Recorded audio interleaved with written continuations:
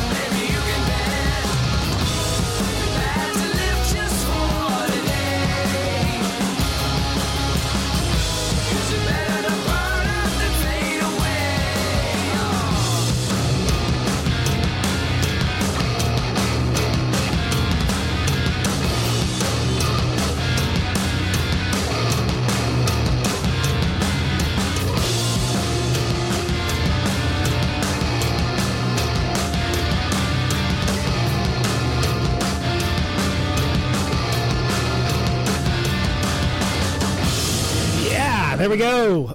Good morning, everyone. Welcome once again.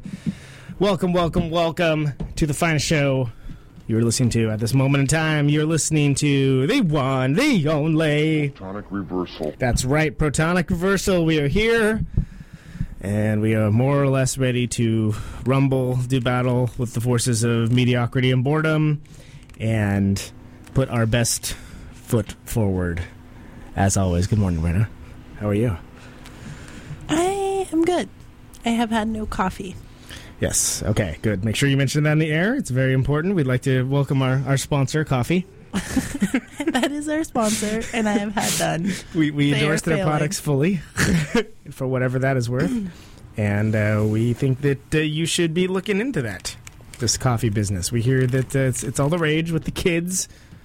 If anyone wants to bring me some, I do favors. For coffee. Interesting. Is that going to be in your sign? We'll do favors for coffee. Yes, maybe. You could probably get some bad attention with that, I would say, as well. I have in the past. This is a thing that you've done before, then. Mm-hmm. Okay. It's happened before. Well, we have a great show today. We have Mr. Travis Keller from Buddyhead. I know. I'm really Come excited on. to talk to him. Should be He a seems blast. hilarious. He's a very funny, interesting dude who's done lots of amazing things. And it should be a really, really awesome time. I'm quite looking forward to it. Additionally, we have a pretty interesting big announcement coming up as well. So that'll be at the before we have Travis on. So stay tuned for that. This is going to be a momentous. I can feel the momentousness I'm just confused. surging in my veins right now. You feel momentous. I feel I'm confused. attempting to feel momentous. I'm attempting to feel something. Looks like there's a back issue of Razor Cake and a pipe involved, a couple empty beer bottles. That's always nice things to have around a radio station. Mm-hmm. Certainly more important to worry about that than having the appropriate switches on, but that's neither here nor there. Let's hear a song. Songs? Yeah, Musics? We like music here, don't we? Music's fun. Do we? I think so. I like music. Most of the time I think I like music. I like live music. Well, this is not live, but this is off the new Thoughts Detecting Machines record that is going to be... We're going to have Rick on by phone, Rick Valentin from the Poster Children. Professor Rick Valentin from the Poster Children. And Thoughts Detecting Machines is his deal, his one-man band thing. Really good, and we're going to have him by phone in March. I just put that together, so that should be a good time. But this is brand new. This is actually a premiere. This is not even... out yet. This is actually going to be out later. So this is New Day by Thoughts Detecting Machines, and hope you like it. There we go. There's Rick. Enjoy. I'd make breakfast, but it's after 8. I'd ride my bike, but I'm running late. Today's gonna be a new day. It's a new day, a new day. Today's gonna be a new day. It's a new day, a new day. Watch what I eat and I watch what I drink. I watch it go in and I watch my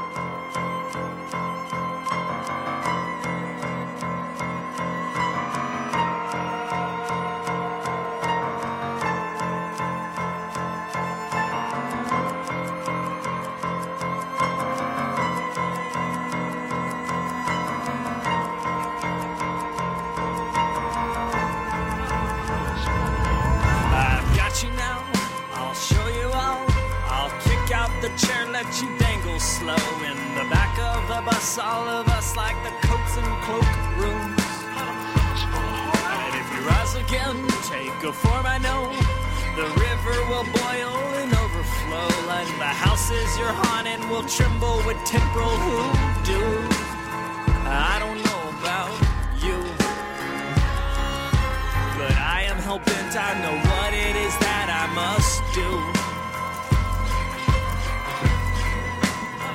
Close your eyes when we kiss, 'cause I am prepared to set myself on fire for this. You will drop on all fours, get down, show me what you're good for. Sass mouth, pink belly, apples, but this you're not eating. I'm throwing you over my bony knees. So don't cry, don't scream, good Lord. You always know what you're in for. My girl done, but the so believe you. One little thing, I'm throwing you over my bony knees.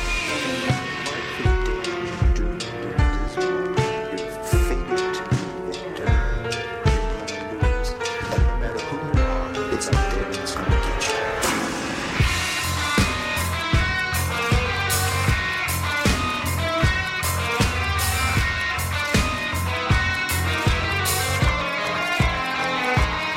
When you're tender place, when you're safe at home, there's a tombstone that waits of your very own. While you're running like beasts in the sheets of my sterilized room. When your comfy bed, air-conditioned car, there are vapors and toxins to get you all. In the water you drink, in the air that you breathe, in the soil under your shoe. I don't know about you, but I am at peace. I know what it is that I must do. I hope you're sitting down, dear. Come hell or high water, this sick world will know I was here. You will drop on all fours, get down, show me what you're good for. Sass mouth, pink belly, I perceive it. For this you're not eating, I'm throwing you over my pony knees. So don't cry, don't scream, good Lord.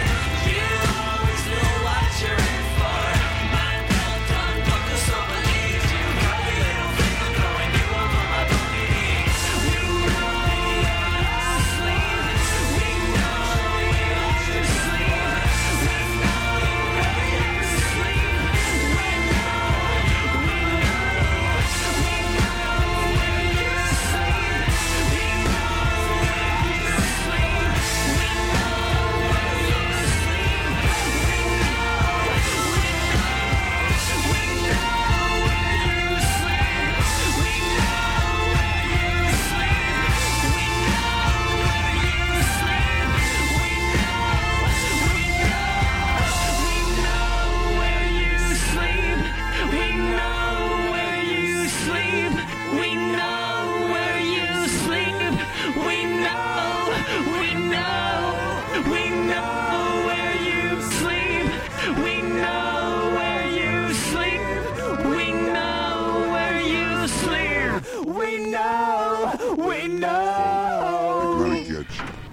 That is the Paper Chase with We Know Where You Sleep off of the record Now You're One of Us from our great former guest, Mr. John Congleton, who was our guest on New Year's Day, where we were here and broadcasting while the world either slept it off or perhaps made very smug, superior-esque statements about what people's beverage choices were for early in the morning.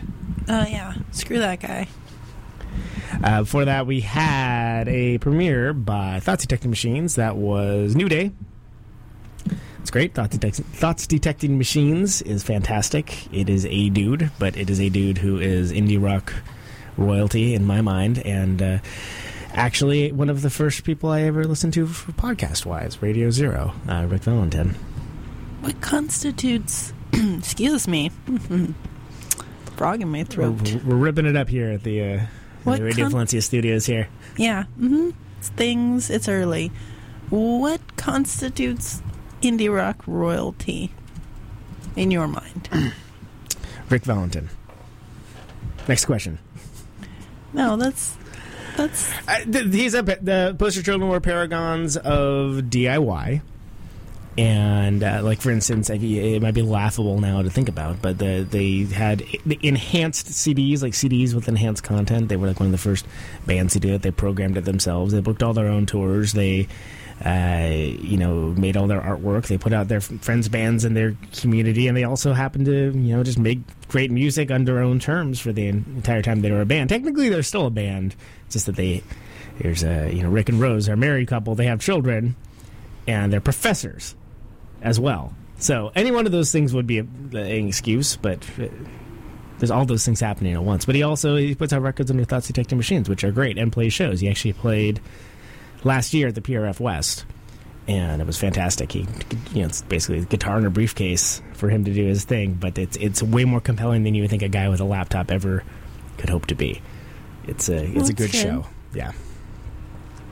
So yeah, that's Thoughts Detecting Machines, which is still very difficult to say. That's good stuff. We like that here. I had stuff prepared, and it's all just flown completely by the wayside. So we're flying by the seat of our pants. Yeah, we're gonna have an announcement shortly though, and that'll be good. So I'll tell you what. Why don't we? Do you have anything that you originally need to get off your chest in the next 2 minutes? DJ Real Time Drop. Me getting things off my chest? Yes. Do you have like an enemies list that you feel like you need to put out? I think enemies lists are secrets, right? Because you don't want people to know that they're your enemies. No. Hold your friends close. Hold your enemies closer. I think that's the idea, right? That's a thing that people say. Me, I don't know. I just wish someone would bring me coffee. Okay, well that won't happen. So since that's not going to happen, since this is an Melvin song, this is The Water Glass.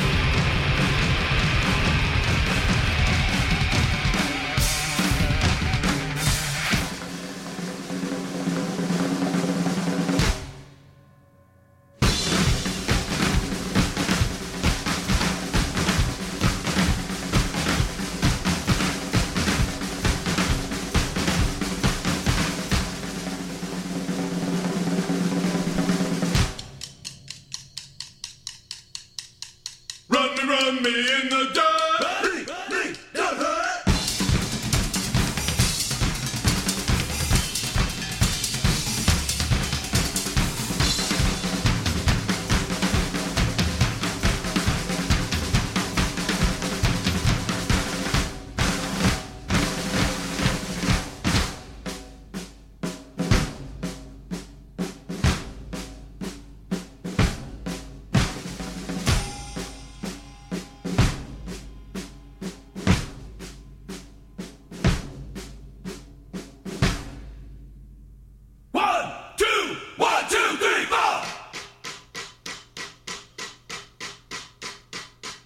Here we go. Here we go. Here we go. Here we go. Here we go. Here we go. Here we go. Here we go. Here we go. Here we go. Here we go. Here we go. Here we go. Here we go. Here we go. Here we go. Every day, all the way, in the groove, on the move, on the move.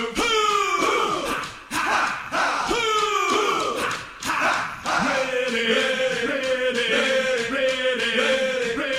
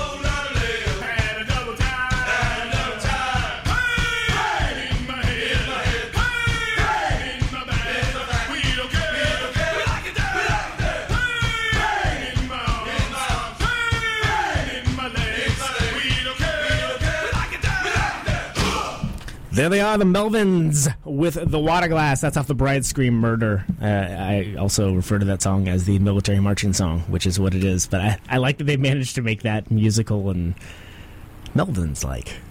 Wait, is there a backstory to that military marching song thing? More than likely, but it's not really since it's not my story. I'm going to go ahead and defer to when we. It's not some historical marching song. It's like based off of marches, and you have the you get the cadence of the marching, right? And Right. You match the chanting with the cadence of the marching. Oh, okay. So that's a whole scenario with that. Well, I get it now. You get it? Mm-hmm. All right, cool. Yeah. Thanks for explaining. I do what I can. We do what we can here on none other than Protonic reversal. On Radio Valencia, and we thank you for joining us. Later on, we're going to have Travis Keller from Buddyhead shortly. Before that, we have a big announcement. Are you ready? Are you ready? I'm just curious. Audience, are you ready? Yeah, they're ready. They're definitely ready. They're excited. They're worked up into a frenzy.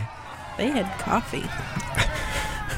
That's down to the fourth reference to whether coffee's available. This is my brain in the morning. It's very slow. Well, it better be able to kick into high gear because you're going to take the reins for this one as I officially step down from the show. Oh, I know. To make an announcement. But I'm resigning the presidency of the show, and you, Brenna, DJ Realtime Drop, as vice president of the show, must take the reins for me to make this announcement. Pushing buttons? Taking reins? You can take the reins of the soundboard if you want. That's the Game of Thrones theme. I usually play that if something really overwrought is happening. It's more than just pushing buttons, Brenna. You are now the host of the show, and you must conduct it as such. Like Carl Sagan? You can conduct like Carl Sagan if you feel so inclined. I'm going to need to practice this. Okay, well, practice quick because I'm practicing in my head. You just can't see it. I'm now here as a guest, so we need to move the show along. Or you need to move the show along. Okay, so what's this announcement, Conan? All right, so let's see if I can get a... Conan, you're here as my guest. Yes. And you have a thing to say. I would like you to say it in your most eloquent manner. In my most eloquent manner. I will do what I can, Brenna. First of all, I'd like to say thank you for having me on you're welcome. Brenna Betts' Protonic Reversal. It's great to be... I'm a big fan. Oh, I have fans. I listen every week. You're so flattering. I think you play some great music, and I think it's a very worthwhile show, and it's nice. It's nice. But yes, as you know, I am here. I'm here to mention something, to reveal something, if you will, and I'm looking forward to doing so. And we've teased this out before.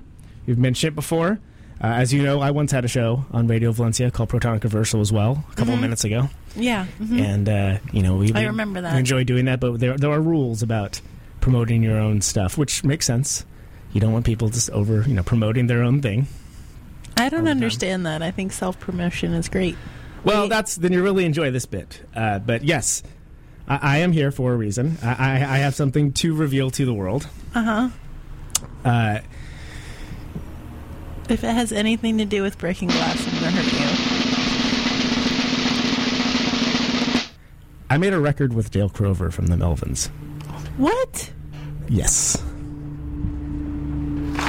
Thank you. Thank you. Delayed reaction. When did that happen? In September of this year, this last year, I went down to Los Angeles and had an album of songs that I wrote that I enjoyed, and stuff happened. And I recorded one of what I feel is the greatest living drummers in rock and roll, a album of 9 songs called The Enemy of Everyone. Just you and him? Tony from Trophy Wives, who's a great band from Louisville that we've played before, played bass as well. And it is now available to listen to as of about 30 seconds from now. As of 30 seconds. As of from 30 now. seconds from now, it will be available Okay. to listen to. It's as much. It's as much a put my heart and soul to it as much as I would have any band that I've ever been in, and I think it's pretty worthwhile. So it's called Conan Neutron. The Secret Friends is the name of the band, and You have many secret friends, so this title doesn't surprise me. and it's called The Enemy of Everyone is the name of the record, and you can find it at neutronfriends.bandcamp.com. David Yao from the Jesus Lizard did the artwork. Cool. And which is a high school picture of myself and my recently deceased best friend from high school, Clay, who is pretty much the reason why I play music, who showed up one day with a bass guitar. He just said, I bought a bass guitar. You need to buy a guitar and we're going to be a band. Apropos of nothing. No announcements whatsoever, just of any kind, just no preparation. I was like, oh, all right. Sitting over here reading comics. But he didn't really stick with it, and he had his own path for sure, but he set me on the path that I'm on, and it was kind of surreal, playing in the same room as one of again, the Melvins are a band that kind of like helped me through high school. Yeah, and they have a great drummer. Yeah, like I said, maybe my favorite drummer of all time, like certainly top 3. And yeah, it's kind of a mind blower in a very real way. How did you keep the secret for months? That's an excellent question. I have no idea. But I wanted to wait until the record was mastered and done and have it spring forth fully formed like a demigod or god from Zeus's skull. Oh. And it is available to listen to on Bandcamp. You can also go to neutronfriends.com, and there's going to be shows. Oh, that's exciting. At some point. No more details on that right now, but there's pre-orders for, I think there's a pre-order thing for CDs. There's going to be a thing for vinyl probably later today as well, but you can get the digital now if you feel so inclined, and that would be a wonderful thing. But it's a very real thing that I sat on. Yeah, you did. September, October, November, December, January. 5 months, which is mostly just me saving up money to master it. Really. But Toshi Kasai produced it, who did he's done a ton of the Melvin stuff. He's done Tool. And Victory and the Associates. Victory and Associates, yes. Great man, great producer. And I am always, and I mean always, loath to play stuff that I've done in the presence of others or audibly, but I can always turn down the volume from my headphones. That we could play a couple of the songs, but we have Travis on if you want to. Did you want to do that? Yeah. I mean, I'm pretty sure I can't say no. It's your show. You can do whatever you want. But first of all, we had a lengthy conversation in your car, I remember, when we went to see Cheap Trick, about how you have your band, had their last show and you were looking for new creative projects. Trying to figure out what was what and who was who. This was after this incident. Yeah, Cheap Trick was what? Was that November? Was that December? Something like that. Yeah, I mean, because it was sort of like one of those things where I wasn't really sure what this was. Like, I wasn't sure if this, hey, I just made a cool record, and I guess what? I got to write a bunch of songs, prove that I could just write a bunch of songs and arrange them myself, and then make a record out of it and have it be something worth listening to. But also, rock and roll bucket list item, check. Have one of my favorite drummers ever. 1 minute we're sitting there talking about the Muscle Shoals documentary, and then okay, you ready to play? Okay, yeah. Okay, don't think about what you're doing. Just play. And yeah, there you go. And he had a good time, the drummer? Dale? Oh yeah. In fact, it kind of blew me away that one of the first things he said, I really like these songs, by the way. I was like, oh, okay. Dale Crover of the Melvins, that's yeah. I hope you didn't make that sound. I did not make that sound. Okay, good. But in my mind, I was. When I played it real cool. I was like, oh, thanks, Dale. Cool. Do you want to go, whatever, do this now, this and that? But yeah, and it was kind of an amazing thing. And so how did you arrange that? Just happenstance, knowing people?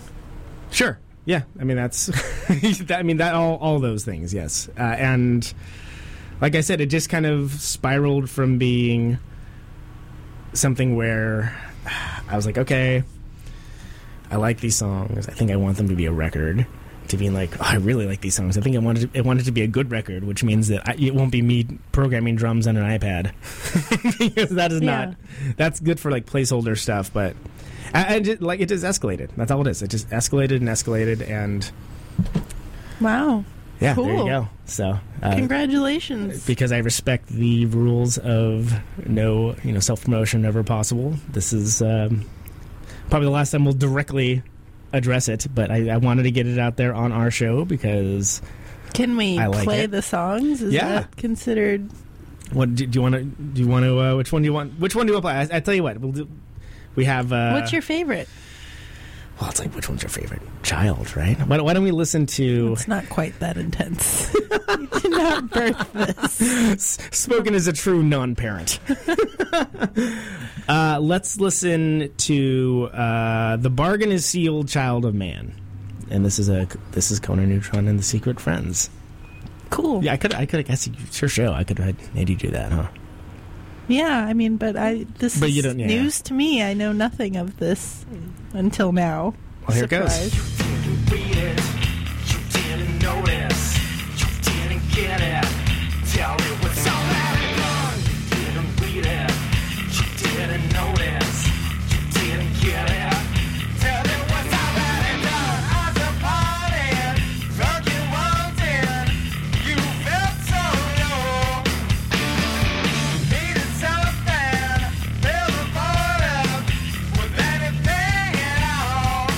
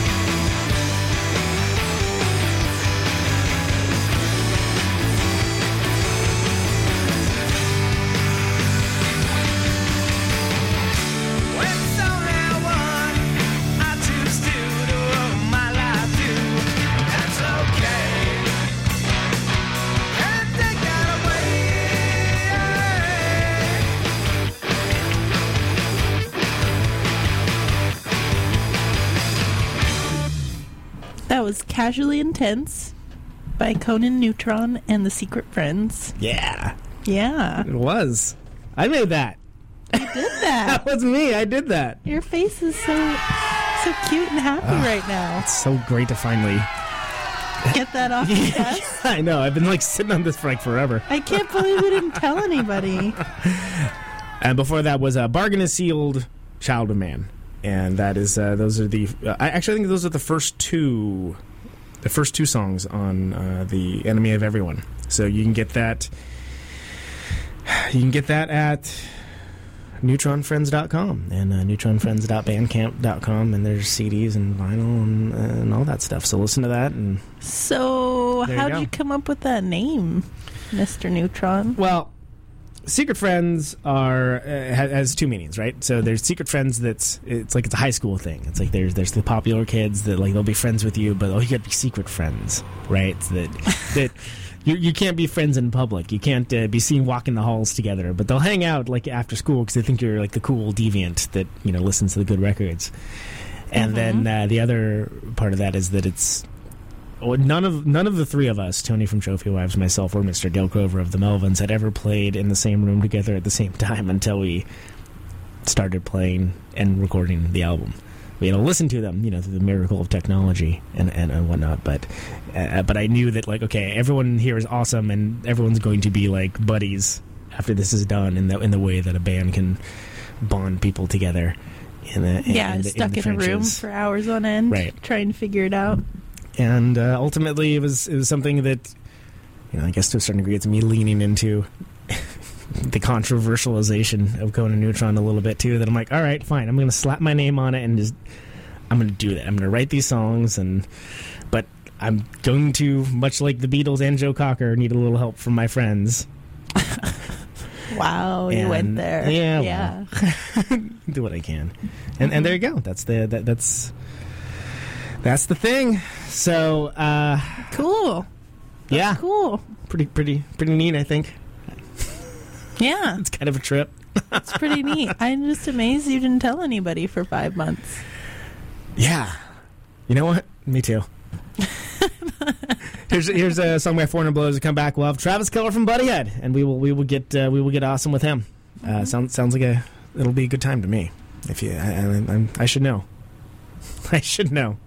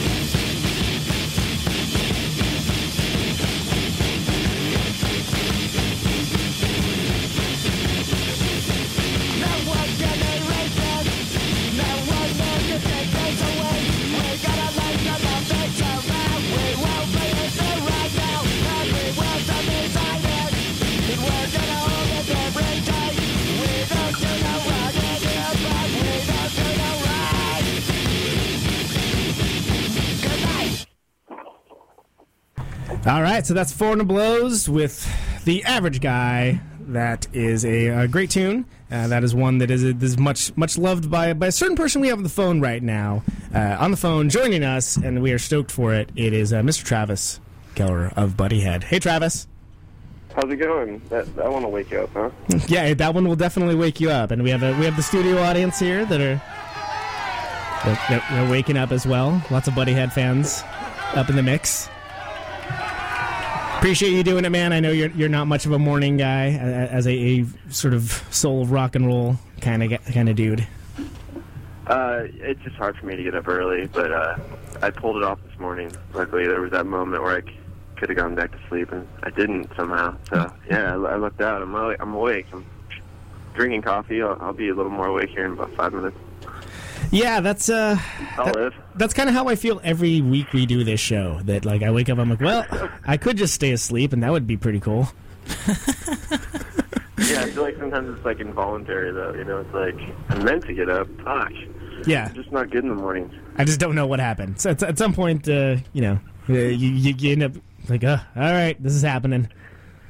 But, yeah, no, I'm excited. I woke up though. I found out I got paid. So well, that's a nice thing to wake up to. Yeah, most definitely. Today's the best day I've had in a while. So I'm glad you guys woke me up. What's up with you guys? Yeah. So we've if you were listening, Conan just announced. Well, I got plenty of time, so let me know. He just announced that he recorded a record with the drummer of the Melvins. I did. Yes. That's a big fucking deal, man. What's it called? It's called Conan, Neutron, and the Secret Friends, and the record is called The Enemy of Everyone. And I did that in secret in September and didn't tell anyone for 5 months. Yeah. Wow. Yeah. Where'd you do that, in L.A. with Dale, or where? Yeah, so Dale played drums on it, and my buddy Tony from Trophy Wives, who are a great band from Louisville, Kentucky. He's playing Coliseum, too. Played bass. Oh, wow. And they're from Louisville, right? Yeah, Louisville, Kentucky. And Toshi... I actually slept on their floor more than once. Oh, man. Small world. I think so. Pretty sure. Don't quote me on that. But, yeah. We'll definitely quote you on that. Don't worry. And then Toshi, who produces all the Melvin stuff these days and has done, like, Tool and such. You know what college where you did that? What's that? What was the studio called you did that? Sound of Sirens, which is this crazy, kind of like, there's like a chop shops and stuff around, like it's a whole scene. But that's like where the Melvins record and practice these days, and they have like the studio sort of built into the, into this crazy, like normally you'd have like a bay that you work on cars and such, right? But, they've got all this recording equipment, and it's just this badass array of guitars and amps. In Los Angeles, you'll have like a mansion on one street, and then the next street over, there's like a bunch of apartments that are kind of slummy. You know what I mean? Right. I think that's like every studio. Like Joe from the Niggersline has a studio in Burbank, and his neighbors is like a mechanic, and the other guy like collects washing machines or something. Yeah, it's really surreal because it's just like this is this park that's like this park of buildings, and like, okay, what's in this one? All right, this one's a guy like kind of like an LA thing. It's just I don't think anything's planned at all. It's just like a shit show. Yeah, and that we did that in Sun Valley. That's there at the Melvin's place and Toshi's place. Oh, that's cool. It was the middle of a heat wave. That shit, man. I'll send it your way, my friend. I'll send it my way. But we're not enough about me. I had my time. I'm back to being host of this show, and you are the guest, sir. So I want to hear about you. Dude, I've been a fan for a long time of your stuff. I would go as far as to say that Buddy had sort of defined culture to a lot of critical thinking individuals for most of the 2000s and whatnot. I think you kind of created a very bizarre empire that I'm sure you can't deposit in the bank, but gets you lots of credibility and lots of, warm fuzzies. It's been a while since I have. This morning I did, though. That's what I woke up to. That's nice. For being myself for the first time. I was kind of just started to figure out how to get paid for it again. I got paid for it for a while, and then I've always been so close to it because it's like, I've always kind of been the center. That's been me and like a group of my friends, and it's kind of just like what we do. It wasn't like it was ever really planned, like, hey, we need to start a label. It was just, we promoted shows. My friends were in a band. They had extra songs, so we put out a 7-inch. It was like, it's always just kind of been like part of my life. So it's hard. It's when you say shit like that, that's like, that's like, I kind of forget that it like means something to other people aside from, because I've always been kind of selfish with it. Like, I'll not update it for 3 years, or like, you know, like I went on tour with Nine Inch Nails for 3 years and updated it like once a year. So, yeah, I've always been kind of selfish about it, but lately I've been trying to keep it steady, and I've kind of like realized how important it is to other people too. Like, people have said things like that to me, you know, and I'm like, oh yeah, I forgot. Like, people used to like the site. Like, that's cool. Well, I'd almost liken it to. Do you remember in the Muppet Show, the Waldorf and Statler, the two old dude characters, would sit there and talk trash in the back of the theater about everything? You know what's really funny? You know what's really funny is, like, one of my jobs for the longest time is I worked for Golden Voice, and I used to DJ in between bands at shows. It was great because, like, it's not like DJ in a bar. Like, you can play whatever they want and they won't leave, you know, so you can like berate them kind of. But at the Fonda in LA, there's like a balcony up there, and I used to sit up there with my friends, and the people from Golden Voice, for years I didn't know this, called us like the two Muppet dudes. Wow. It's like a in cove, you know, like right. Stage, like it's up high, so you're like kind of up there, and no one can talk to you, and you look like the two dudes in the Muppet Show.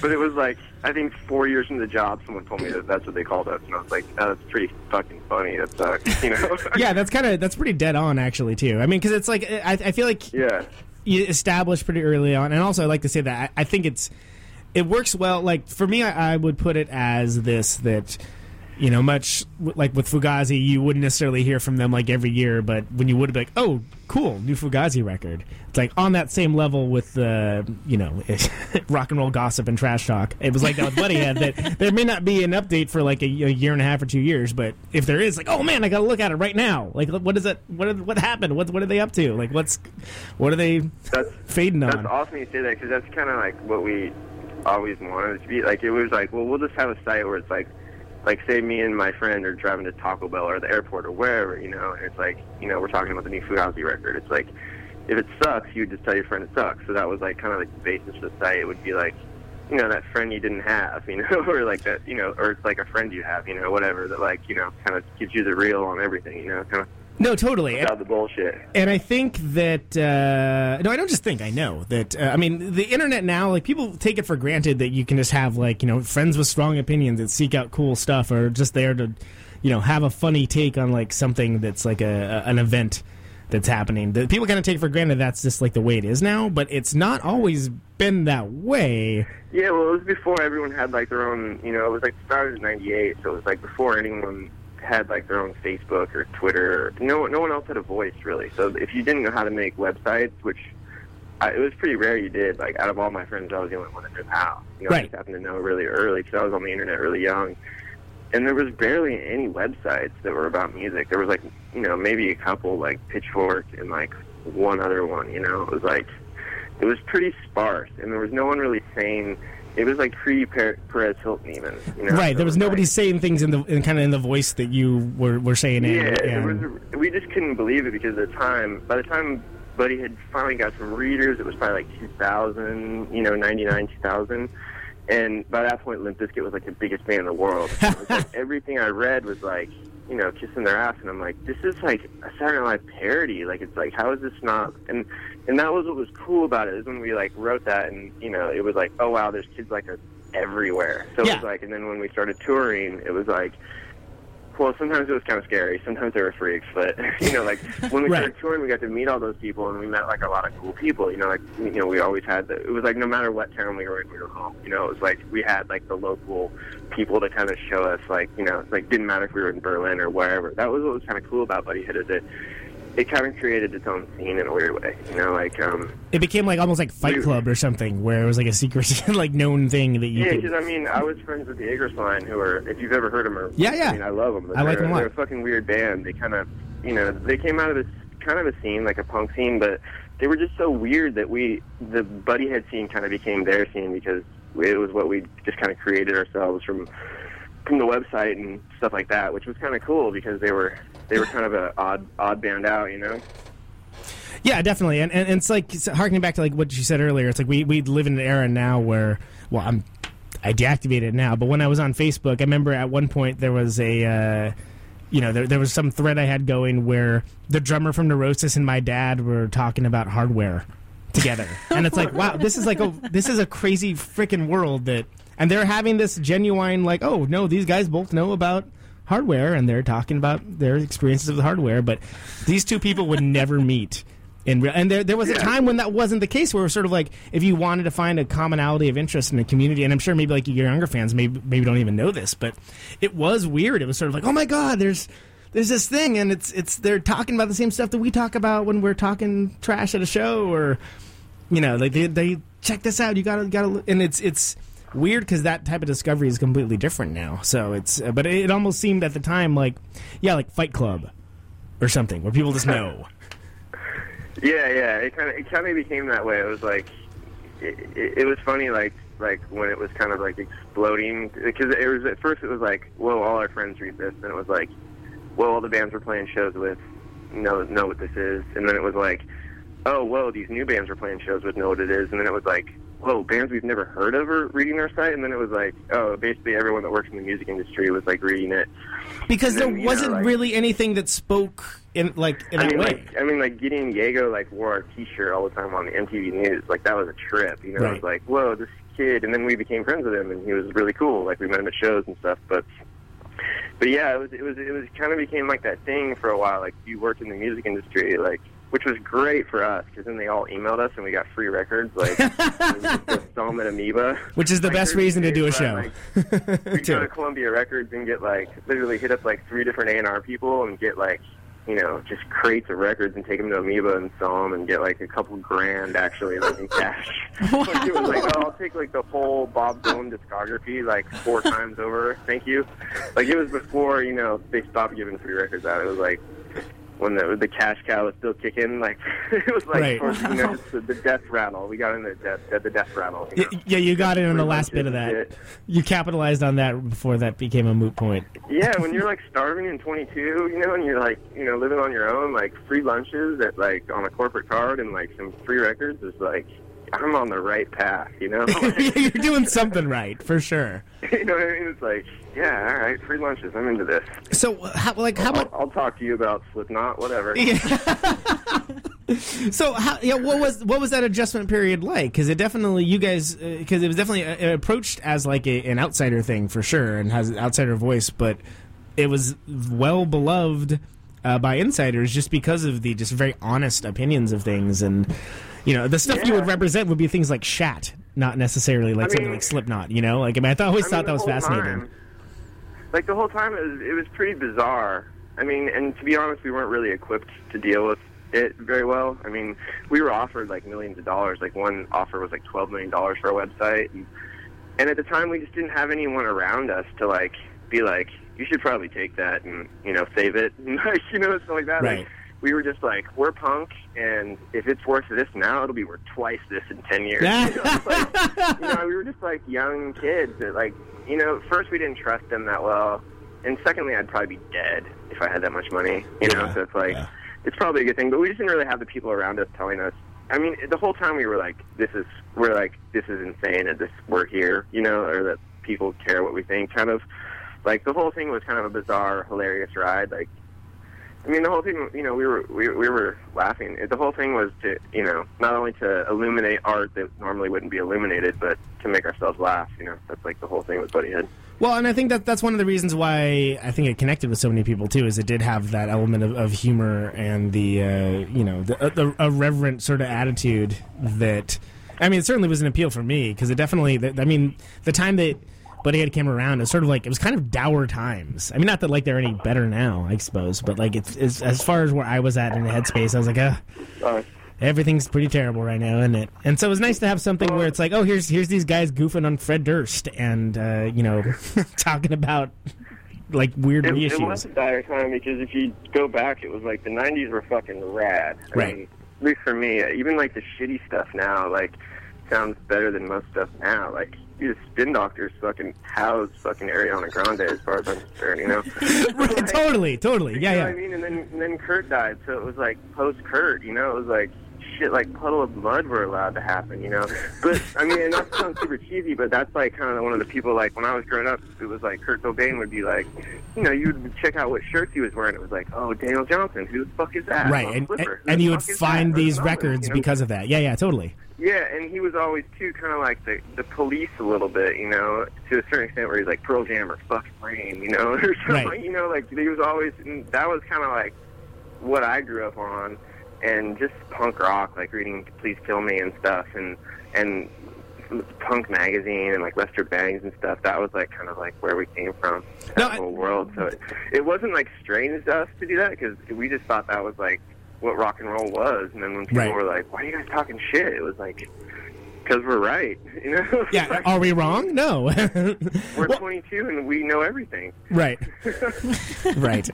No, and that's very much, and that definitely resonated with me too, because I'm the same sort of way. You know, my gateway into the world of music that kind of encompasses my existence came from listening to bands like Nirvana, and that led me to like, you know, Butthole Surfers and like Black Flag and Big Black and Jesus Lizard and such. And you know, it was just weird to think about that. Like the entirety of music wasn't available at the Click then. You know, you had to kind of find out about it in weird ways. I was talking to my friend about this the other day. Like, I mean, I love him now, but I heard the name, the Jesus and Mary Chain, for probably a decade before I heard them. Right, totally. I had this like idea of what they sounded like. You know what I mean? And then it was like, because it was such like you had to like find a record store, get down there, have money, buy a record, and then just gamble. It wasn't going to suck.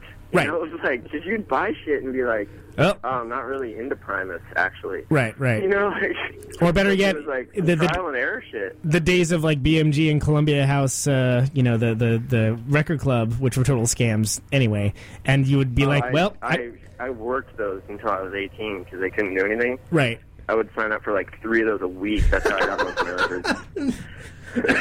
I'm serious. Like I like saw one of those things in an old Rolling Stone, and I was like, I got like happy about it. I was like, forgot how much I ripped you guys off. You know, it was like right up until I was fucking 18, I fucking did that shit. I have a theory that that's the sole reason why Sponge sold as many CDs as they did. Is because of those record clubs. Because it's like you get like whatever the 10 record, and then like you're like, well, I got this one. Well, I got 3 more.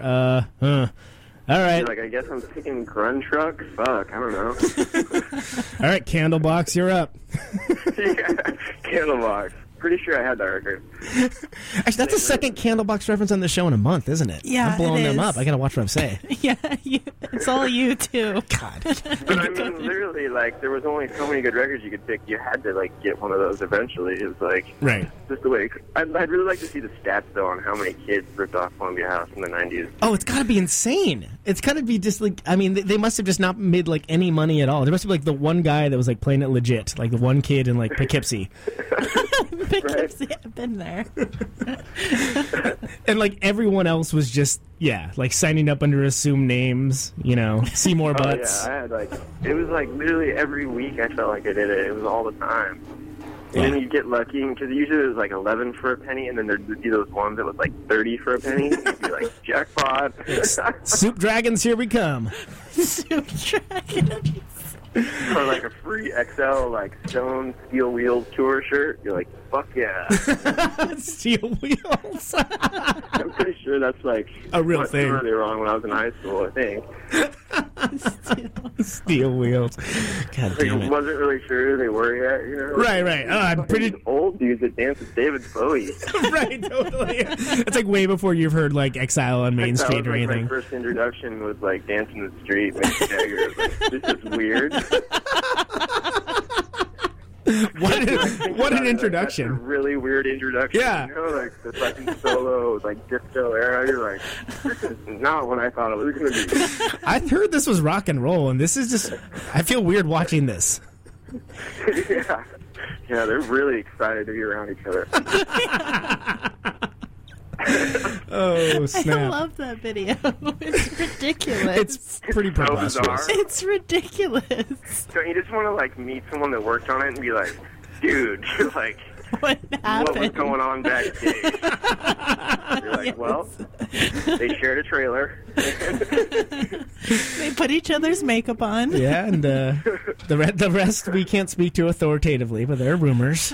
I've got a lot of questions if we ever meet anyone that work on that video. I'll tell you what, if we ever do, I will place the call and we will make those questions happen. At least they're having fun. Oh, they were definitely having fun. They were having the fun. They were having the fun. Dude, I've never been that excited about anything. Like, ever. Totally. Like, I'm jealous. I know, that's why I love that video, because it makes you wonder, what's happening here? Why don't I get that excited? How are you that stoked? Yeah. What's wrong with my life? I'm doing something wrong. So I know that having nothing to do with the Dancing in the Streets video. I'm sorry, but Sorry, I went there. no, I'm not sorry at all. Sorry, not sorry.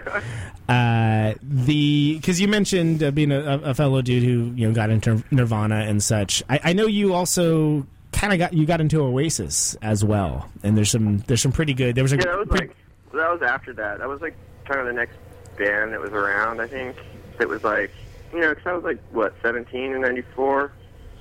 Yeah, 17. No, wait. Fuck, how old was I in '94?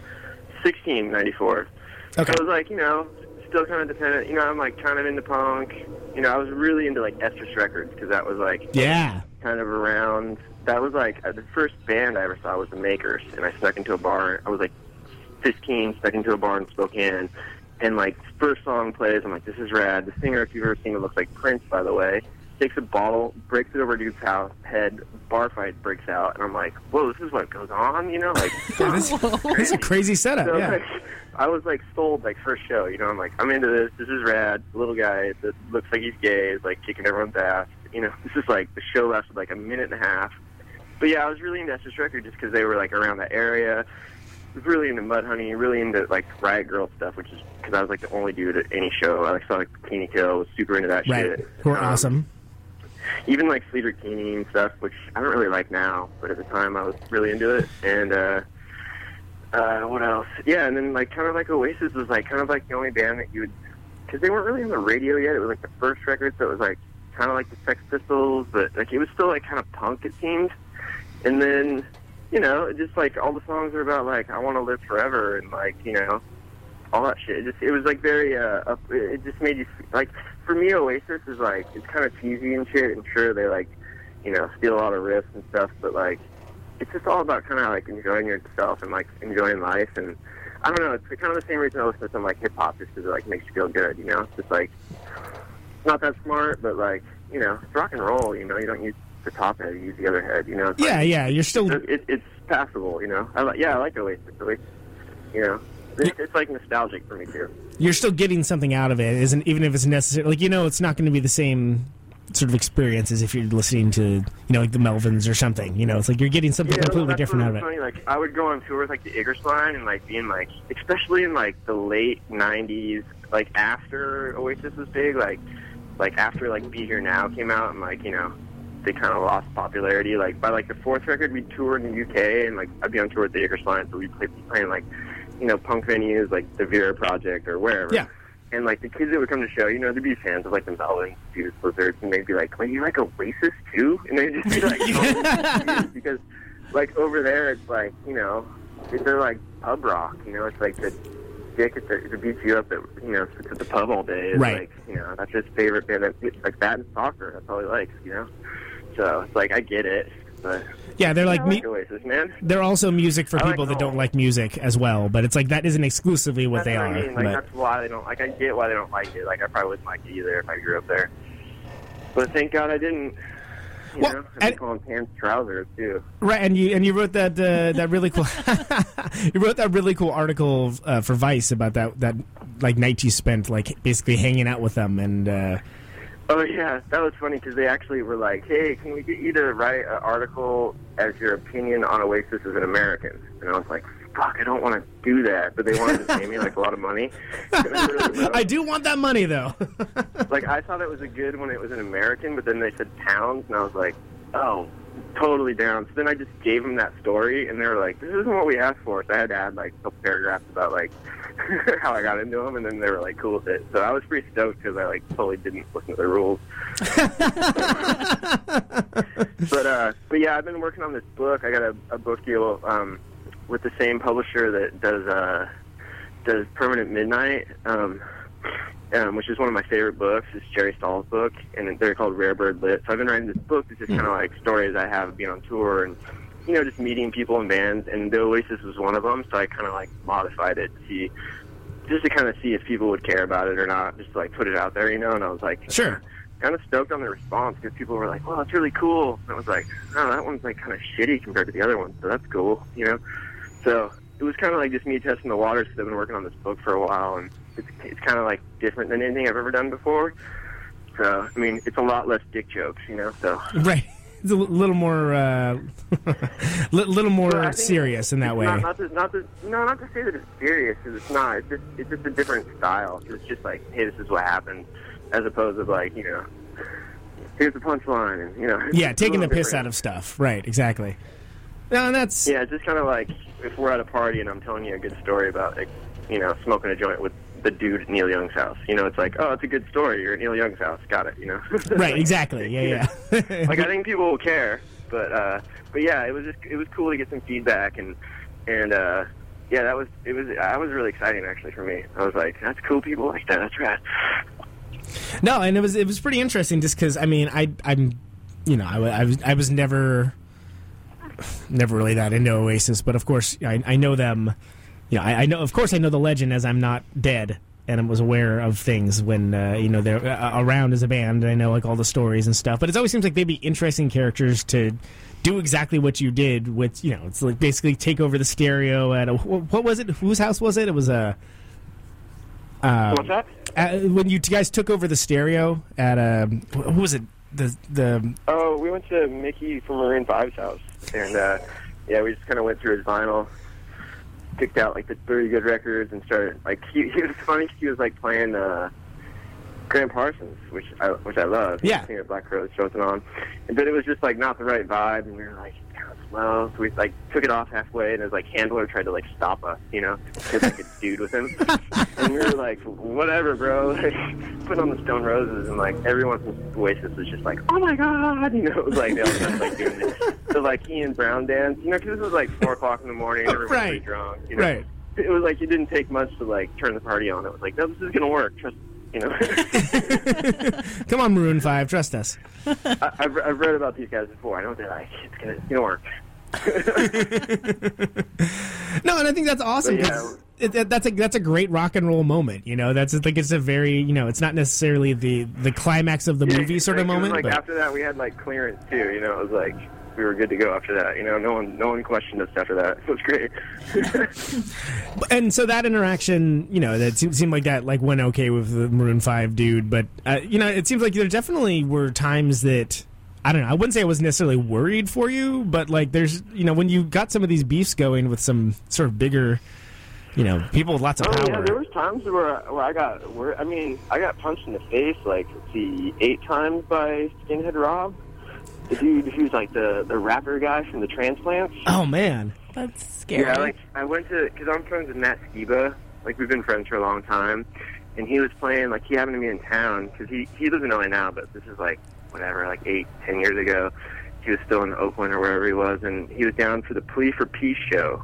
Go figure. Right. So I go down there to say hi, and like I come out from saying hi to him, and this dude is with this other, like he's this massive, like huge guy with bald head, tattoos on his head, and the dude he's wearing is wearing a Madball shirt, and I'm like, okay, New York hardcore, tough guys, this Right. is gonna suck. And they're like, are you Travis from Buddyhead? And I was like, yeah, and they just like hit me 8 times in the face, and I was like, I'm not going to fight you. Like, what's the best case scenario? You know, like I win, and the next show I go to, 30 guys beat me up. But the funny part, it was all because someone else at Buddyhead wrote literally verbatim, "Good Charlotte sucks," and they were like mad about it. And that was the reason why. got, Wow. Yeah, it wasn't even like anything I was like proud of, or I was like, I didn't even write that, and like, it's true. It's like, like And then, dude, this is a crazy story. Actually, I've already told this one, but I'll tell the short version of this. And then, like, weeks later, I was at Swinger's Diner. It's like a diner everyone goes to. And the dude, Skinhead Rob, came up behind me and held a fork to my neck and was like, we're going outside to fight. And Michael Rappaport saved me. He, like, jumped up and was like, if you want to fight him, you got to fight me. Whoa! And, like, Michael Rappaport? I failed. It was, like, really crazy. And then I ate lunch with Michael Rappaport. He was, like, rad. He, like, saved me from getting my ass kicked. He's that guy seems like a really cool dude. He was actually like I wasn't super stoked on that last season of Justified, except for Alicia Witt, who was completely gorgeous and a great actress. Whatever. But he was great in it. Quest documentary's rad though. Yeah, that's totally. Yeah, he's done. He seems like a really good dude. Like just like I've gotten that impression off of him. No, we have like, confirmation. I'm a fan now. And he's apparently the voice of a Squirt in the Pound Puppies TV series, which I was not aware of, according to IMDb. I wasn't aware there was a Pound Puppies TV series, by the way. Go ahead. Like, do you know that? IMDb, man. Oh, okay. I was like, wow, you know that. No. I know lots of useless stuff, but that is not something I know off the top of my head. Yeah, I know shit that's, like, equal to that, so I wasn't, I was like, wow, okay. I mean, I do have the world's third most popular Pound Puppies fan site, but... To go back, not to cut you off, but to go back to your question, and then only the other time that pops in my head that was, like, scary was, like, there was, like, all this back and forth between us and Fred Durst, like, in, like, these British magazines, like Enemy and Kerrang and stuff like that, and he did an interview where he said, like, he hired people to kill us.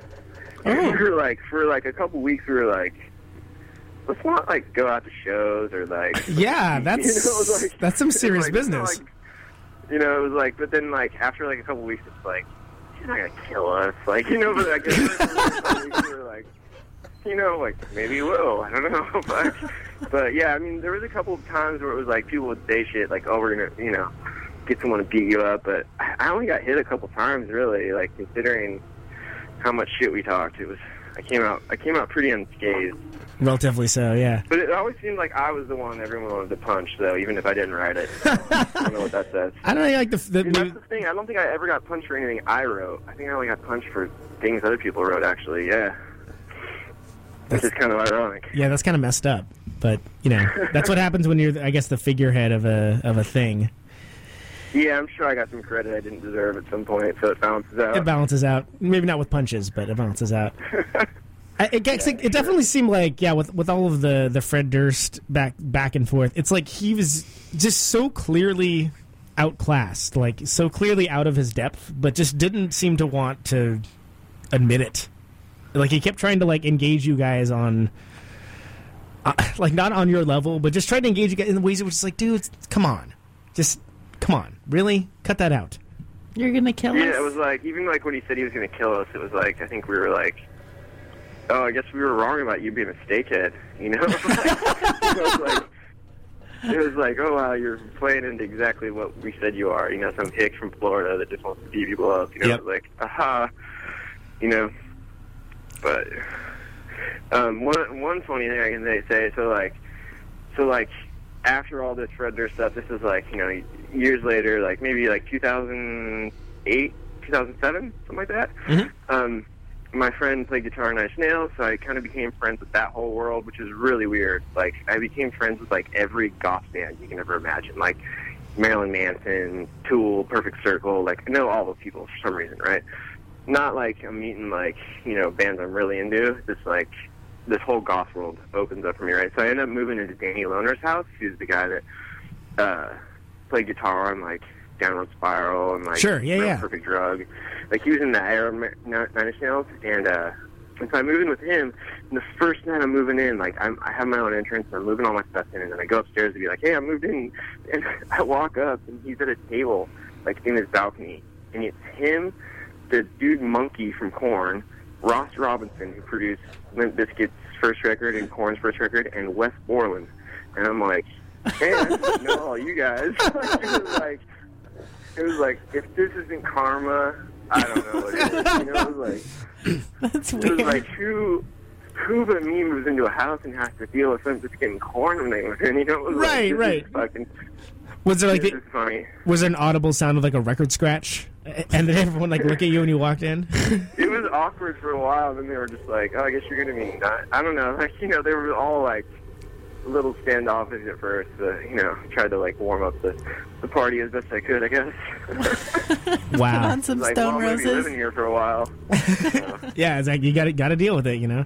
Well, and it seems like, I don't know. I read that article that was going around about Wes Borland, where it just seems like he was like sort of deeply conflicted about, you know, what the music that had the biscuit hath wrought on the world, but also sort of like acted like it was something that happened to him too. And it's like, well, you had a choice. That's what I always don't get about that guy. It's like, hey, well, don't cash the checks if you don't want to be in the band, bro. It's not like anyone's putting a gun to your head. Right. Like, I mean, he's a nice guy, don't get me wrong. He's super nice, like almost like too nice. Him and Dave Navarro are like the same guy. They're just like really nice, and you don't want to make fun of him after you meet him because you're like, I feel bad now, you know? Right. But at the same time, he gets like a free pass. Like everyone's like, he's the weird cool guy in Limp Bizkit. It's like he's still in Limp Bizkit, dude. You know? You know, like, Totally. you know, it's like he's a really good Nazi. You know? Yeah, it's still a musical war crime, you know? It's like, yeah, exactly. That's how I feel about it. It's like there's no good Nazis, dude. Sorry. Right, exactly. Oh, snap. You know? But yeah, I was kind of bummed because like I hit him up like 2 months before that and asked him to do an interview with me, and he wouldn't do one. And then I was like, "What? You go to Stereogum? Like the fucking G-rated version of me? Like, give me a break." Yeah, I thought it was interesting, but you know, politics. It is what it is. That's cool, dude. If 30 more people think you're cool now, whatever. I would have done a better interview, but. Right, exactly. Fine. Well, and I would read the hell out of that. I mean, like, what does that even, like, you know, what does that conversation look like? Because it could go, you know, multiple ways, especially if you're saying, like, as you said, if the guy is, you know, legitimately pretty nice guy. But of course, he's going to be guarded and defensive. I would just, dude, first question would be like, what T-shirts is Fred Durst wearing lately? Is he still trying to wear, like, Smith shirts and Joy Division shirts? Or is that outfit? You know, it's like, is he finally wearing, like, Corrosion of Conformity shirts again? Or, like, that's what I would want to focus on. It's like, what's going on in that world? You know? Right, exactly. What does that world look like? What is the sky color in that world? Yeah, paint a picture for us, please. Practice, like. All right, I think when we did it for the Nookie this time, we should slow it down a little bit on this verse so I can throw some hands at the audience. I think that would be good. Yeah, so you got a lot of cool experiences and great contacts. So you're going to be doing some writing that's got a different voice that's not in the Buddyhead voice going forward. Yeah, it probably won't come out till next year because I'm trying to finish it by summer. And in the book world, from what I hear, it takes about 6 months to come out. So it'll be out like next year. It's just like it's my first kind of stab at writing a book, which is way harder than I thought it is, but. I'm finally at the point now where I can see the finish line. Like, when I started, I was like, I can't finish this. But, yeah, I'll tell you, it's way harder than I thought it would be, but it's been cool because I'm kind of getting toward the end of things, and that's cool. So yeah, I'm excited about that, but kind of excited about Buddyhead too, and, you know, got some new people writing for it, and got some records coming out, and it's kind of picking up steam since last year. Like, I've been focusing on it since last year, and it's been slow but steady, but...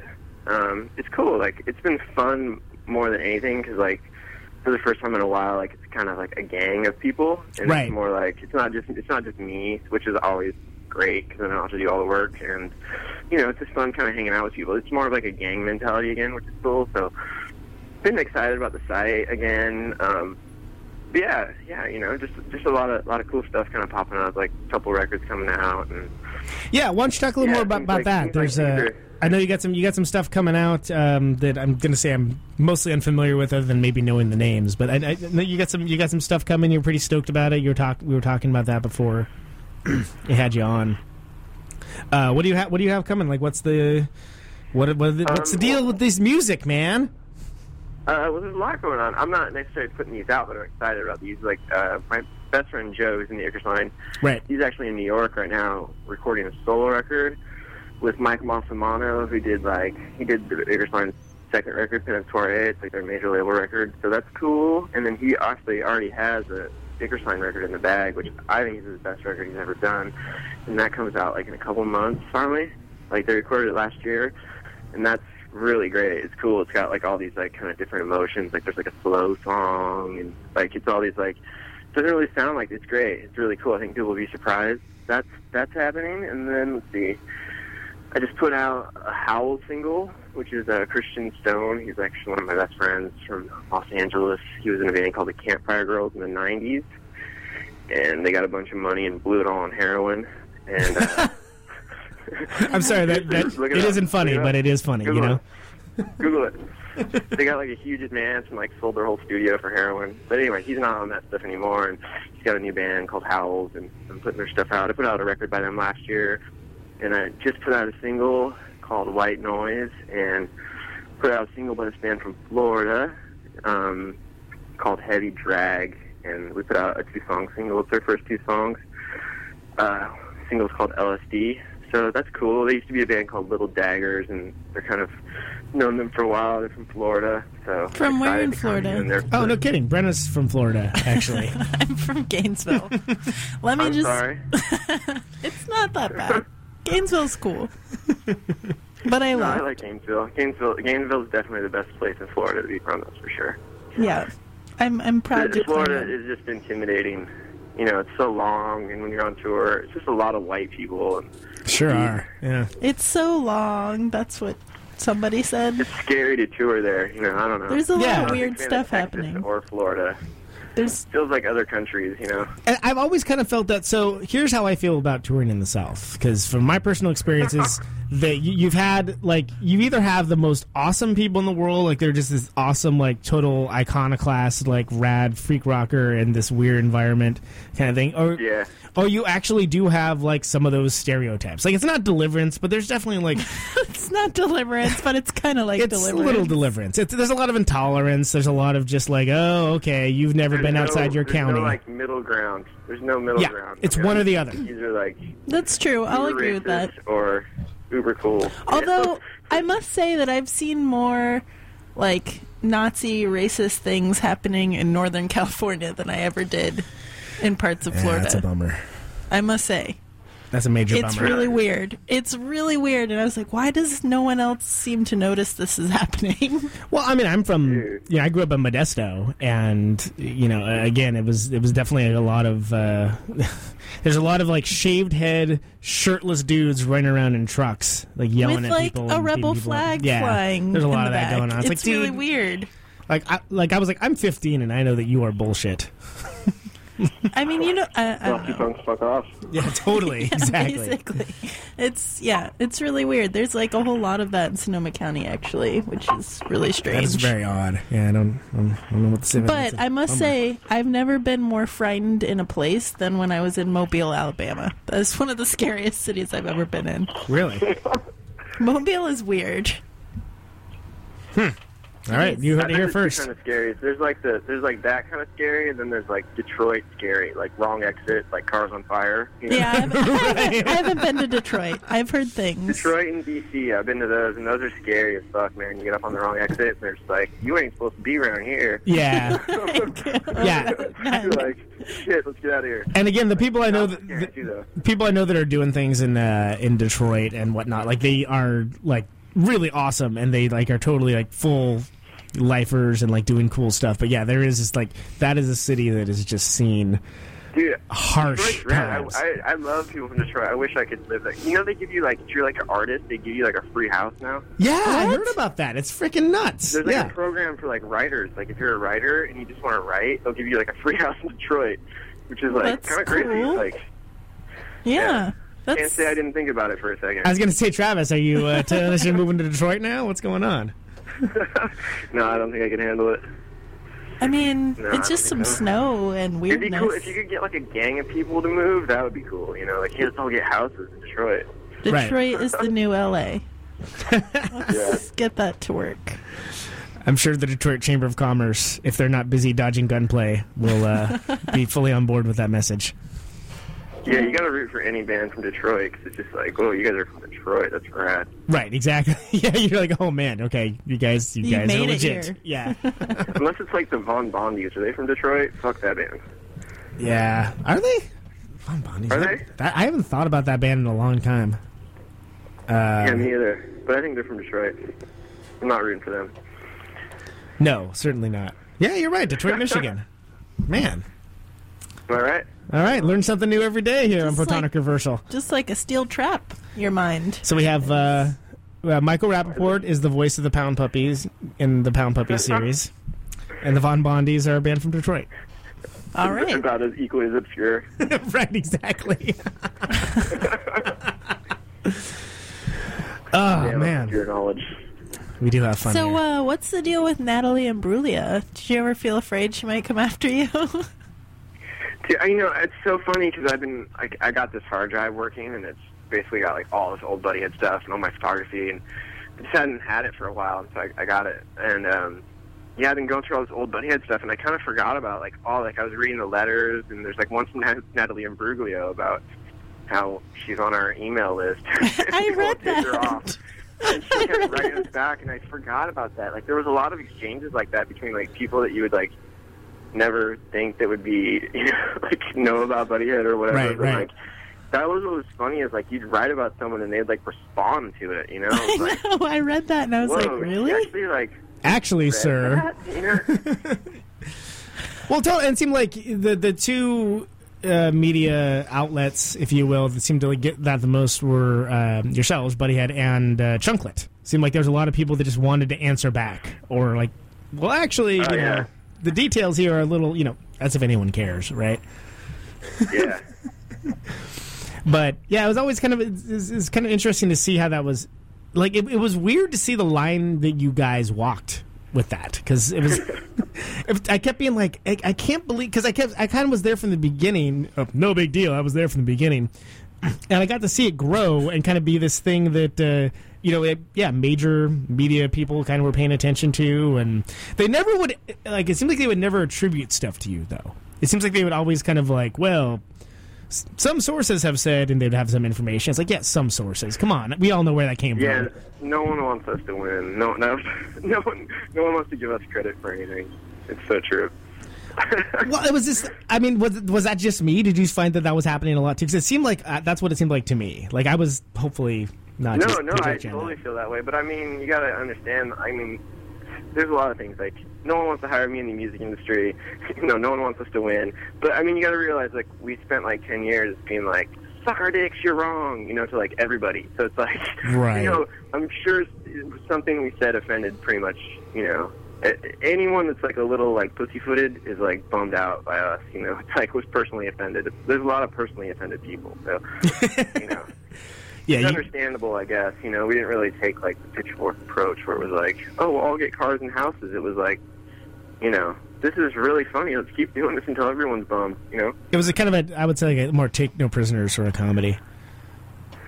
I would say. Yeah, it was more like, you know, Richard Pryor and Andy Kaufman. You know. Speaking truth to power, You know, many, like, many a there's truth little told in bit of, jest. like testing your audience. You know, like you know.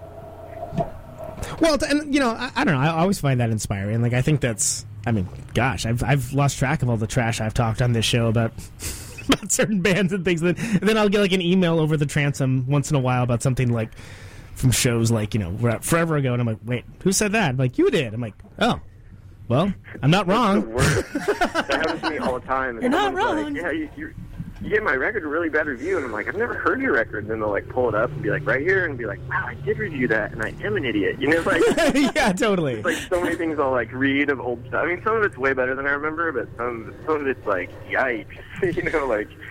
But I mean, that's, you know, I'm 37 now. I think that's part of like being in your early 20s or even late 20s or early 30s, like whatever. Like a lot Totally. of shit I read, I'm just like, wow, I was really 22 years old there. Just not very smart. Well, I was thinking I was. And it makes sense because actually you and I are the same age, and I've actually had that same reaction. Like at the time when, you know, I was It's reviewing. so funny.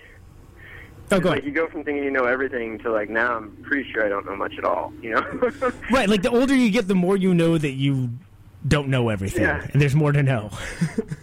and like, Yeah, like before I was just like dead. I was like there wasn't a doubt in my mind I was right. You know, it's like now I'm a little more cautious about what I say. Not that much cautious, but you know. a little more, slightly more, incrementally. You at least have to really stand behind shit before you, you know, start spouting off. Well, and I've talked about this on the show before, but back when I was reviewing zines, reviewing music for zines, like I was so burnt out at one point that like I reviewed McCluskey and I gave them a terrible review. I like totally panned the record, and then like 6 months later, I listened back to it. I was like, ugh, I was completely wrong. I'm an idiot. Like I got to cut I've done this that out. before. I mean, this is like probably a bad example, but like when the Strokes' first record came out, like we were like, fuck these guys, because they were like on the cover of every magazine. Right. They were like the same age as us, and we were like, they're posters. Sounds like Tom Petty. But now, like when I listen to that record, it's a pretty good record. You know, like I can't hate it. Like if it comes on and I've had a couple beers, like keep it on, whatever. You know, Right. it's like dumb party music or whatever, but better than most things. But that's like kind of an example. Like I remember when it came out, I was like, this is crap. You know, it's like it's not that bad, especially compared to their later records. Well, and I think right, totally, and I think you're on point with that too, because it's sort of like the way that was presented, with the way it was just utterly ubiquitous. It was everywhere at once, all the time, and you're like, what It was is so this? crazy. For like a year before the record came out, it Right. was like they were like on the cover of like Vogue and I want to say, or like W, like weird, Yeah. crazy fashion magazines. And then it's like They were just like, we're skinny and drinking beer. Right. Like, whoa, dude. and then it's for me it was so jacked up because it's like I'm coming from the world of you tour and you put out records because it's what you do, and like how you like when you wake up in the morning, that's like what drives you to keep living and breathing. And then you see these kids, and I hate to turn class into it, but they're rich kids. They were rich kids that like had all this money behind it. Like who these just freaking didn't need guys? it, you know? It was like, you just don't need this. Like, you don't even need it to get laid. Like, your dad owns, like, the biggest modeling agency in the world. Like, what's Right. the point of all this? Yeah, that's never going to go away, though. That's really frustrating. No, and that's always gonna be the thing. But then ultimately you can divorce it from the hype yeah, later I don't on. Go away. I mean, hello, Mumford Sons. Ugh, gross. Fourth wave folk. Kings of Leon, you know, Yeah. same thing. Ugh, They yeah. had the KKK guy. What? Really? Wait, He's what? like a preacher, he's like a KKK member. He's like a preacher, their dad. What? Really? That's crazy. Dude, Google it, look it up. It's a fact. I didn't know that. Oh man, Kings of Leon, Well, I don't think KKK. they, like, All right. I don't think they advertise it, you know. Probably not. That's probably But I'm not. pretty sure it's true. Wow. If not, I wish it was. Yeah, You're gonna okay. make it I'll- true I'll- right now. I could think we'll spread some scurrilous rumors. You Sure, heard why it not? first here. Wait, If you Google it, it'll definitely come up that I wrote that. So for sure.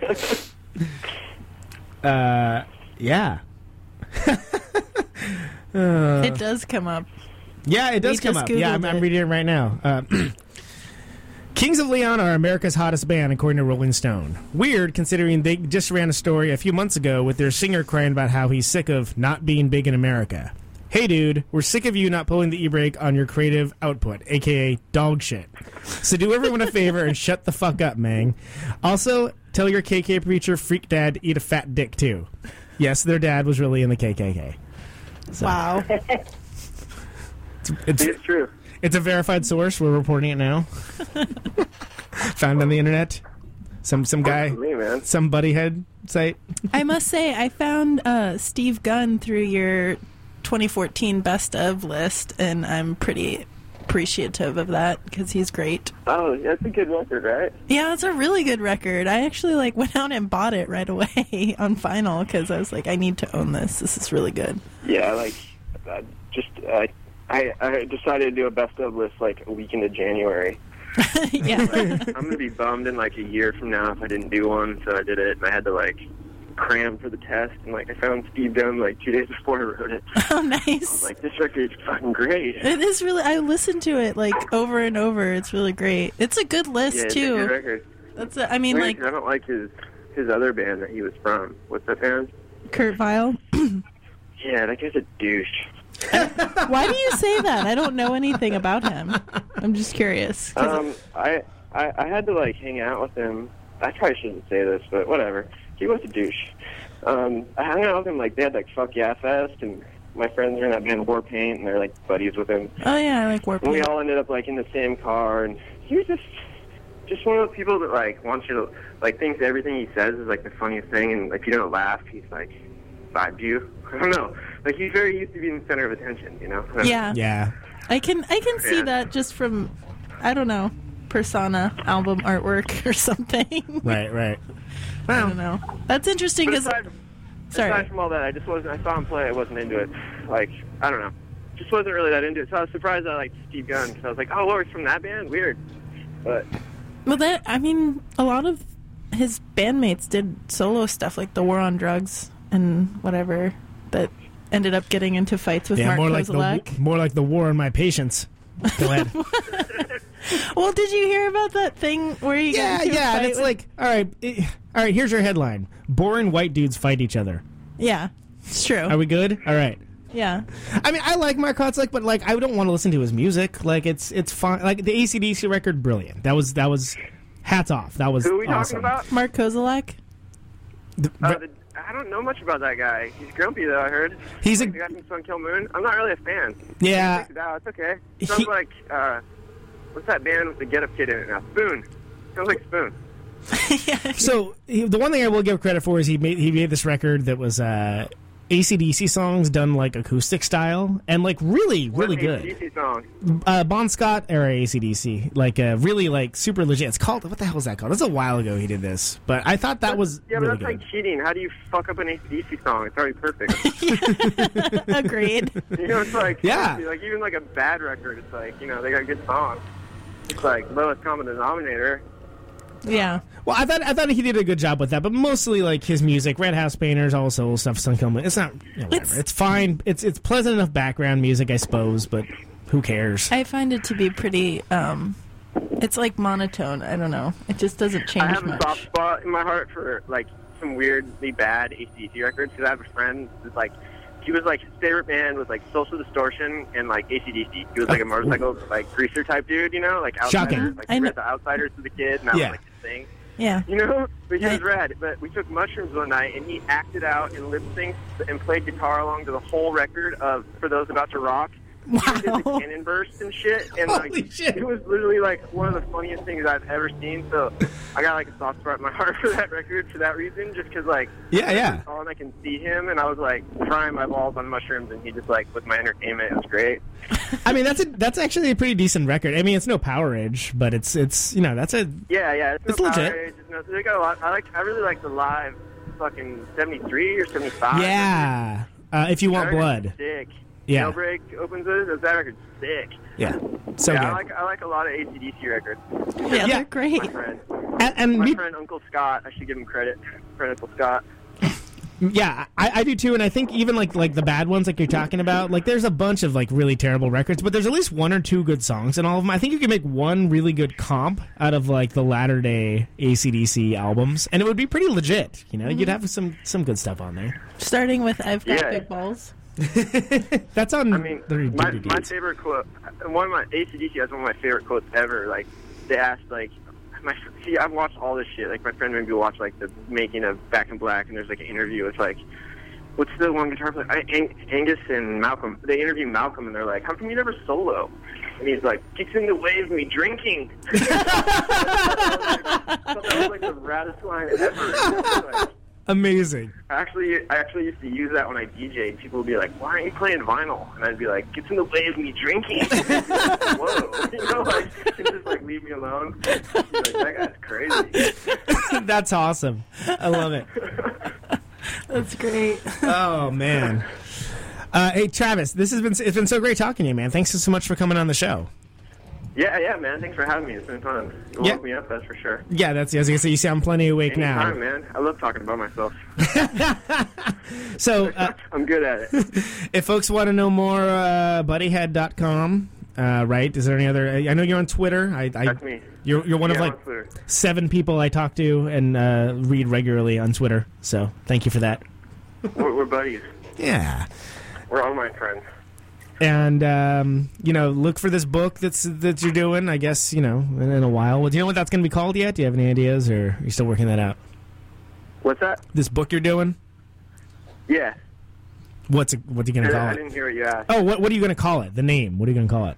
Oh, right now it's called On the Lash, which is it's an Australian term for like going off, like drinking. Oh, okay. Like going on a bender. Nice. It's also a Nick Line song, but it was like we called like one of our tours the On the Lash tour, and I always thought it was a cool saying, so, and it kind of fits the book, so that's what it's called right now. I don't know if it'll stick or not, but that's where I'm going. That's the working title. Well, I hope when it's done, if not before, you will come back on the show and we will talk some more. How about that? Yeah, that'd be fun, man. I'd be really into that. Brad, man, thanks so much Are you guys gonna play Shat or what? We'll definitely. We sure. Which song are we playing? Play some Shat on the show. Yeah, why not? I'm curious what you picked. What'd you pick? I was gonna play. I'll tell you what. I'm gonna play the White Noise, that Howls song first, and we'll play some Shat right afterwards, and that'll be a jarring transition. I recommend if you have it, if she has a kid, she fucks. Okay.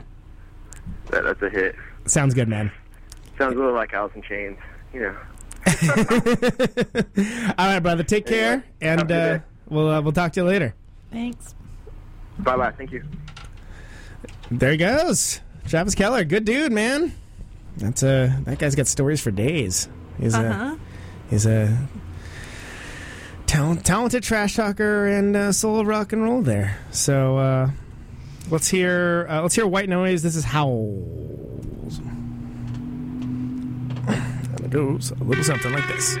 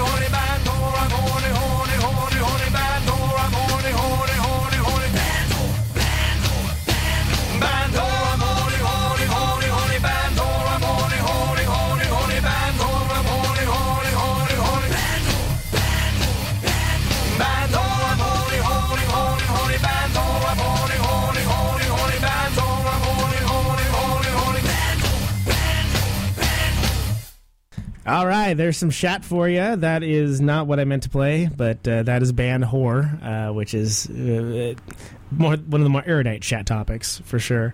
We could also hear Fat Ho if you felt so inclined. Do we want to go for it? I got a live rendition. I want to hear the ice bucket challenge. Oh, we can do the ice bucket challenge. Dildos and my balls out wouldn't impress you guys, but now I gotta actually perform and shit. Thanks a lot. Shut up! I saw you 5 years ago and you suck just as bad. Oh, I suck even worse now, motherfucker. Yeah. We practice sucking. At least. This is what happens when you're compared to town. At least. Nice dildo. There's a lot going on here. They're pretty nice. Can I borrow one? You need it, huh? You're two. I might need 3. 3. She used my elbow. The elbow's like an awl. It starts real soft, and goes real thick real quick, and splits her vagina in 4. Yeah. No one knows what an awl is. Actually, I do. There's a lot of talking at this. Penetration. This is like the beard and soft like fest, and nobody chops wood here. It's a talking situation. It's like a chat spoken word. Oh, I just pay someone to do that. Hey, buddy. You know what? Okay, that's fine. But if we're gonna run out of time, I want to get the ice bucket challenge. Hey, everybody! It's your boy, Filthy Frank. Oh no, Filthy Frank can go to hell. I don't want you, Filthy Frank. Damn. I'm sure Filthy Frank gets that a lot, by the way. Oh, yeah, we got a caller. Caller, you're on the air. Hey, what's up, Conan? It's John O'Leary. Hey, John, what's happening, buddy? I gotta get off my floor. The guy jackhammering literally right outside my house. That's messed I up. don't know if you can hear that. That is messed up. No. You guys were talking about Steel Wheels, and I went to the Steel Wheels tour. It was freaking awesome in 1989. They were great. And first of all, Dancing in the Street is Mick Jagger solo. It's not the Rolling Stones. Oh, that's right. Yeah. That's right. There's a lot of prancing about, though. There's a lot of prancing. That came out in 85, and Steel Wheels, I think, is 89, because that's when the tour was. And then actually, Mixed Emotions is a decent jam. The first track on that record. You know, I'm going to say I haven't given a lot of attention, really, to that era of the Stones. Nor should you. Nor should you. I mean... But I would like to, for a moment, defend the one song, Mixed Emotions, and maybe even the other single, Rockin' a Hard Place. So they both suffer from that 80s production. Yeah. Oh, the reverb on the vocals and horns for no reason. Yeah, the production is just atrocious, and there's that terrible, there's all those unemployed horn players after that era of music was done that were in the soup lines. They couldn't get any work. You gotta, when you get home, watch. So, Mixed Emotions for you. Good out to Mr. John Houlihan. Yeah. Are you watching the video right now? Are we what now? Sorry, I'm... There's a weird thing in the video. The video is just like them in the studio, like these black and white shots. Yeah. And then for no reason, there's Mick Jagger in like James Fonda workout clothes. That keep Oh man! And it's like bright, like teal and yellow. It's so bizarre. The video is basically just like studio shots. And then there's him by himself, like in a workout studio, shaking his butt and bleeding like a leotard. For like no real reason whatsoever. It's immediately discernible. That's all I want to say. It was a great interview. That guy was good. Yeah, that guy's Travis is a good dude, man. That guy's done it all. He's a hell of a dude. Great stories. Yeah, I want to meet him. I'm sorry. What was that, John? I think we were talking over you. Oh, I said I love hearing any stories about Limp Bizkit. I'm a junkie for that stuff. Oh man, it's crazy that he's like Fred Durst saying he's gonna hire people to kill him and stuff. I mean, I remember when that was happening, and being like honestly being kind of like, oh, maybe they should be hiring some security or something. I don't know. That guy might be serious. But it is like the backwards hat wearing Fred Durst motherfucker. So who knows? Yeah, his take on West Portland is great. I thought so too. Yeah, like that guy a lot. Hey, John, we got in the show here, so good talking to you, man. Listen to Live from the Barrage Friday nights, 5 Pacific, and livefromthebarrage.com for that. All right, man. Good show. Take care. All right, brother. Take care. Action-packed show, man. We got a lot going on in this on this show. Little mixed emotions, Rolling Stones, baby. Ow!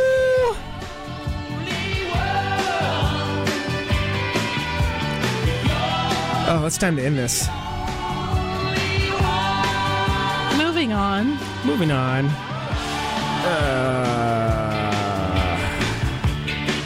All right. It's enough. That's enough show. That's enough. It's enough Rolling Stones. That's enough workout gear. That's enough. It's enough of all this. I've had enough. I've had enough.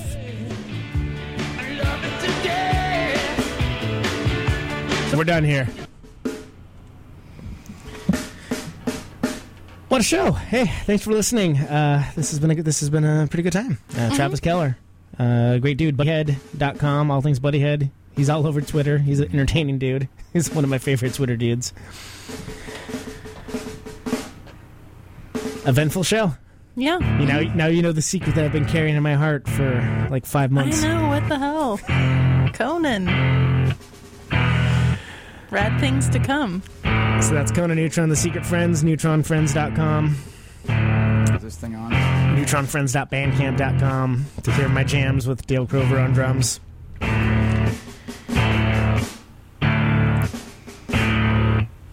This is Protonic Reversal, and we thank you for listening. We do this show every Thursday, 8 a.m. to 10 a.m., only on Radio Valencia. RadioNeutron.com for the podcasts, for the vlogs of the show that show what we played and what was spoken about. Help rate the show on iTunes. If you do that, we appreciate it. Signing off. Yeah, stuff. Things. Anything else? Mr. and Mrs. America. I think we have the blind shake on next week. Ships at sea. Cool. So that'll be good. Cool. Next time I go to LA, I'm gonna look up Travis Keller. I want to meet that guy. Yeah, it's a good dude. Hey, thanks for listening. Atomic Bongos is up next. I've got Take care. 50,000 watts of power. I wanna ionize the air.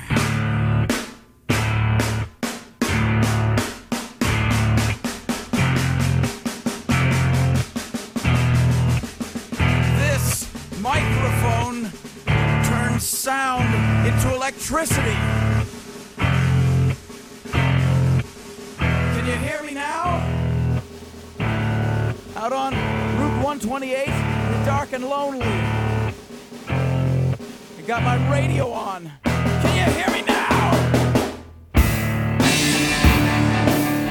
Can you hear me now?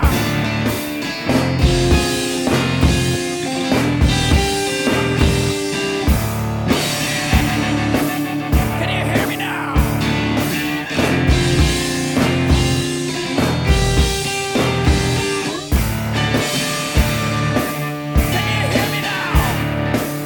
See you on the radio.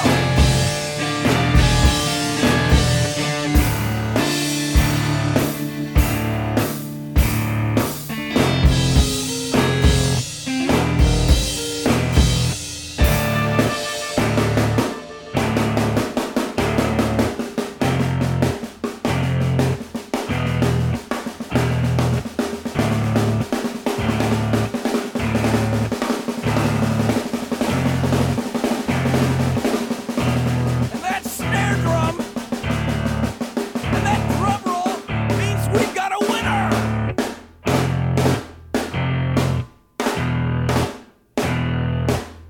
If you're the fifth caller, or any caller at all,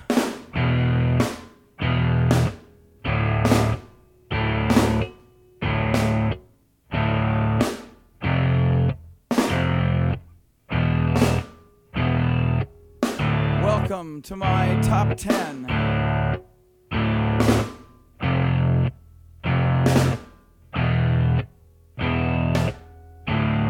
I'd like to thank our sponsor.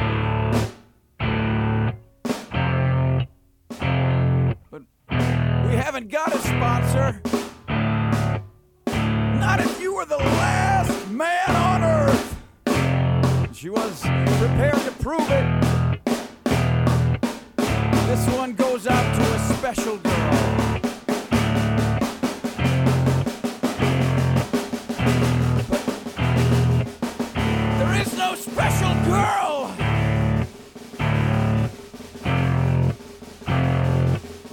It's the end of radio. The last announcer plays the last record. The last what? Leaves the transmitter. Circles the globe in search of a listener. Can you hear me now? Can you hear me now?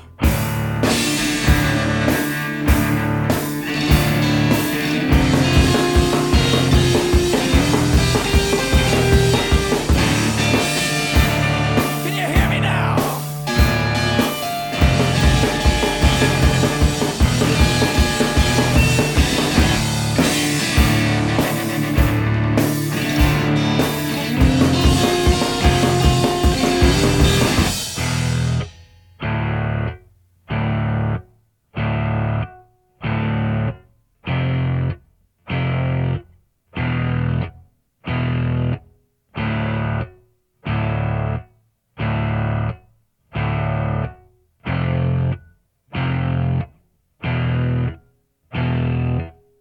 Is it really broadcasting if there's no one there to receive? It's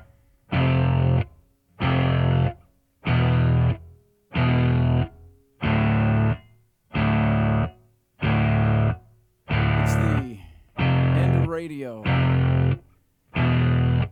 As we come to the close of our broadcast day,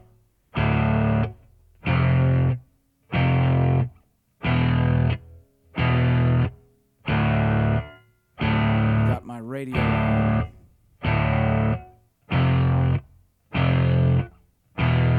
Can you hear me now? Can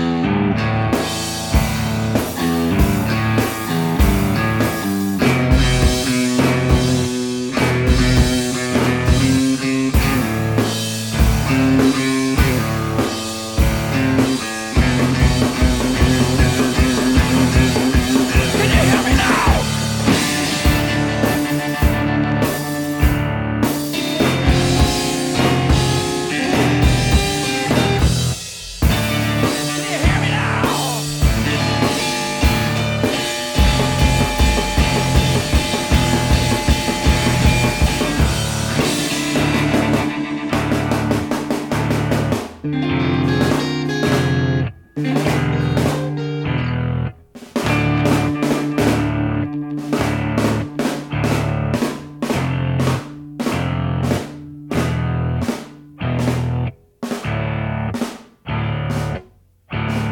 This is a test!